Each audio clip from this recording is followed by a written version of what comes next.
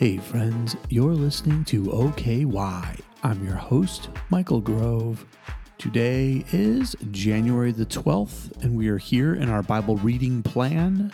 We're reading from the New International Version, so join me if you can. Otherwise, let me read this over you, and then in the end, I will give you a few thoughts before we end our time together. Today, we'll be reading Luke chapter 10. After this, the Lord appointed 72 others and sent them 2 by 2 ahead of him to every town and place where he was about to go. He told them, "The harvest is plentiful, but the workers are few. Ask the Lord of the harvest, therefore, to send out workers into his harvest field. Go, I am sending you out like lambs among wolves. Do not take a purse or bag or sandals, and do not greet anyone on the road. When you enter a house, first say, 'Peace to this house.' If someone who promotes peace is there, your peace will rest on them. If not, it will return to you. Stay there, eating and drinking whatever they give you, for the worker deserves his wages. Do not move around from house to house. When you enter a town and are welcomed, eat what is offered to you. Heal the sick who are there and tell them, 'The kingdom of God has come near to you.' But when you enter a town and are not welcomed, go into its streets and say, 'Even the dust of your town we will wipe from our feet as a warning to you.' Yet be sure of this, the kingdom of God has come near. I tell you, it will be more bearable on that day for Sodom than for that town. Woe to you, Chorazin! Woe to you, Bethsaida! For if the miracles that were performed in you had been performed in Tyre and Sidon, they would have repented long ago, sitting in sackcloth and ashes. But it will be more bearable for Tyre and Sidon at the judgment than for you. And you, Capernaum, will you be lifted to the heavens? No, you will go down to Hades. Whoever listens to you listens to me. Whoever rejects you rejects me. But whoever rejects me rejects him who sent me." The 72 returned with joy and said, "Lord, even the demons submit to us in your name." He replied, "I saw Satan fall like lightning from heaven. I have given you authority to trample on snakes and scorpions, and to overcome all the power of the enemy. Nothing will harm you. However, do not rejoice that the spirits submit to you, but rejoice that your names are written in heaven."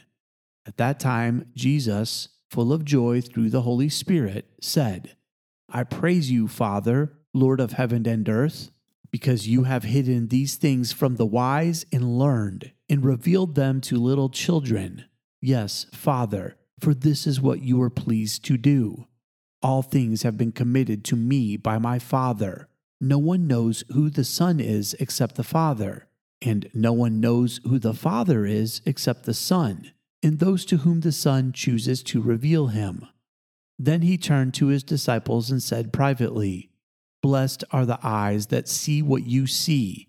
For I tell you that many prophets and kings wanted to see what you see, but did not see it, and to hear what you hear, but did not hear it." On one occasion, an expert in the law stood up to test Jesus. "Teacher," he said, "what must I do to inherit eternal life?" "What is written in the law?" he replied. "How do you read it?" He answered, "Love the Lord your God with all your heart and with all your soul and with all your strength and with all your mind, and love your neighbor as yourself." "You have answered correctly," Jesus replied. "Do this and you will live." But he wanted to justify himself, so he asked Jesus, "And who is my neighbor?" In reply, Jesus said, "A man was going down from Jerusalem to Jericho when he was attacked by robbers. They stripped him of his clothes, beat him, and went away, leaving him half dead. A priest happened to be going down the same road, and when he saw the man, he passed by on the other side. So too a Levite, when he came to the place and saw him, passed by on the other side. But a Samaritan, as he traveled, came where the man was, and when he saw him, He took pity on him. He went to him and bandaged his wounds, pouring on oil and wine. Then he put the man on his own donkey, brought him to an inn, and took care of him. The next day he took out 2 denarii and gave them to the innkeeper.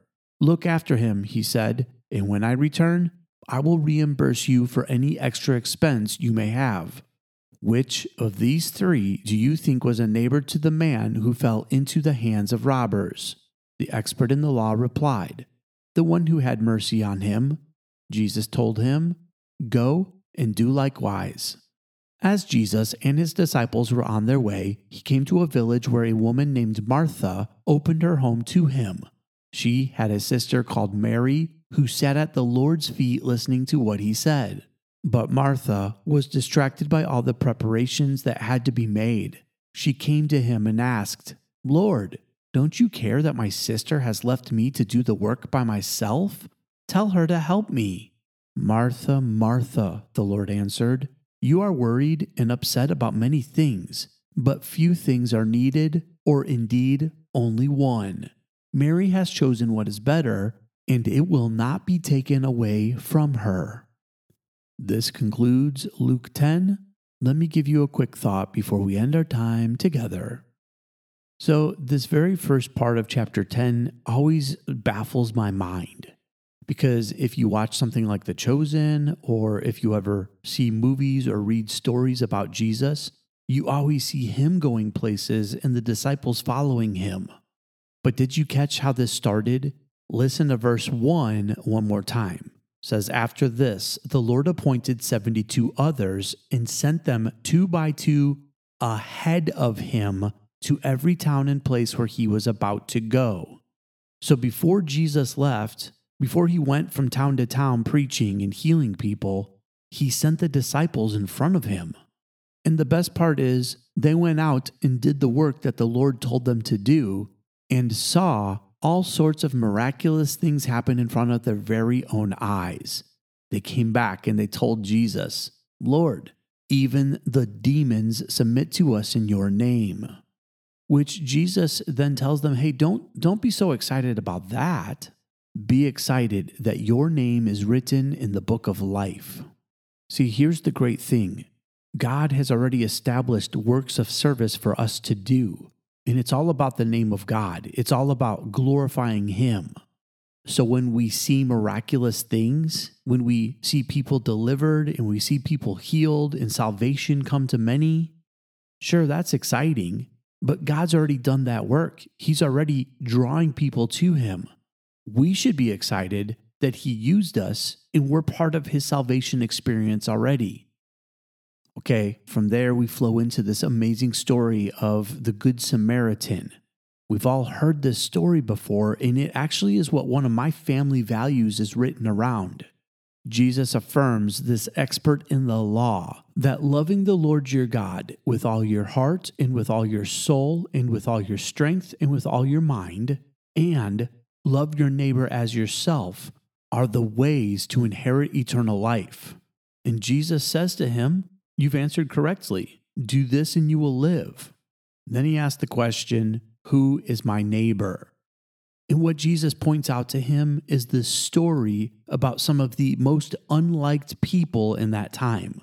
In fact, to his crowd, the Samaritans were enemies. And so when he tells this story, here's the interesting part. It's not about one of them taking care of a Samaritan. It's about a Samaritan taking care of one of them. He's flipped the script and showed them that you might not like people, you might have enemies with someone, but true love, true presentation of the gospel is that person doing whatever it takes to take care of the ones that don't like them. You might have people that don't like you, that treat you poorly. In fact, maybe in your workplace, there's people that just don't treat you fair. If you want to present who Jesus really is, you treat that person as they're the most loved person you could ever be around. That's not natural for us, though, is it? When someone is mean to us, I don't know about you, but my reaction is to show them what mean really looks like. Someone says something hurtful, oh, I'll show them. I'll say something even more hurtful. That's my natural reaction. But Jesus is saying, those people that treat you poorly, turn around and love them so well, they won't know what to do with it. So in my home, we say this: put others first. No matter who they are, no matter where they're from, no matter how they treat you or how they look at you, put them first. It's how you show true love to other people. Actually, Jesus did this too. While I was still a sinner, he died on a cross for me.